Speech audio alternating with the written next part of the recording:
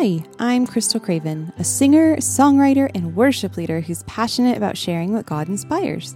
And this is your weekly devotional.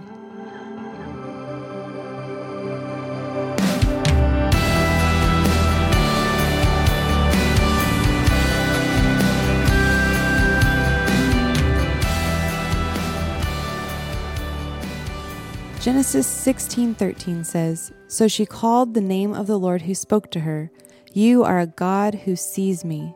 For she said, 'Truly here I have seen him who looks after me.'"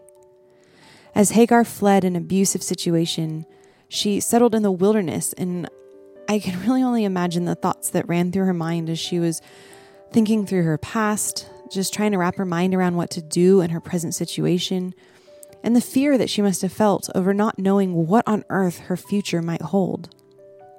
I mean, at that time, it wasn't a great time to be a woman alone, since the culture would just shun her, and she actually faced, possible further abuse depending on who would find her next. And it was in that hour of need and hopelessness that she really came to realize and understand that God saw her and he was looking after her.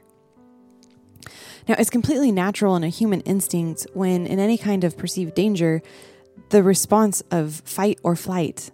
Our brains do this subconsciously, and sometimes we fight with all our might, and other times we may just freeze or run away, or, either that's like a physical response or even just in our minds.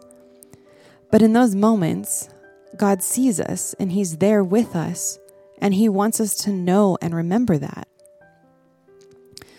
A little bit prior to this verse, we see that God had found Hagar in the wilderness.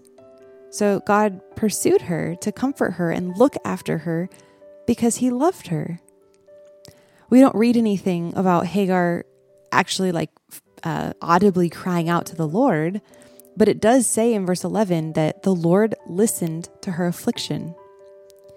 So he saw her, he heard her heart's cry, and while that was silent to human ears, it befell the loving and kind ears of our Heavenly Father, and he came and found her. There wasn't anywhere that she could have gone that God wouldn't have pursued after her. So it doesn't matter where you even find yourself today. There isn't any place in this entire universe that you could ever go that God won't pursue you, because he sees you and he loves you. So if, like Hagar, you are finding yourself in a situation where you might literally or figuratively be fleeing from that situation, being in a sort of just wilderness and hopelessness, remember that God sees you. El Roi, he is a God of seeing. He created you. He loves you. He's pursuing you, and he will look after you. You can trust him. He is always kind. He never changes. He will never leave you. He will always be there to heal your hurt, to mend your wounds, and to restore your soul. Just as Hagar came to that realization that God saw her and that he looked after her, calling him El Roi, the God who sees me, I pray that you let that truth sink in today into your heart, and that you would walk in freedom with Jesus Christ, knowing that God sees you. I am going to play a song for you that I had written when my heart was aching. I was in a lot of pain, physical pain, and I really just wanted to give up. I just wish God would take me home.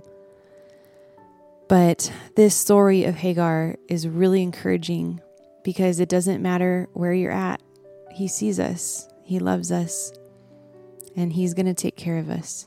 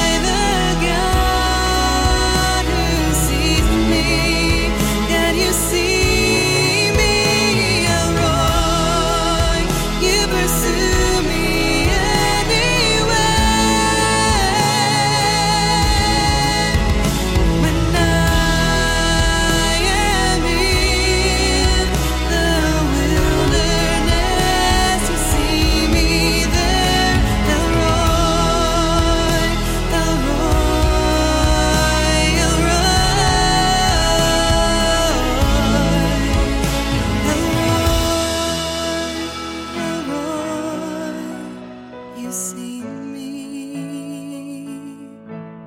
You're the God who sees. For blogs, written devotionals, and more originally written songs like the one you just heard, visit crystalcravenmusic.com, and that's Crystal with a K.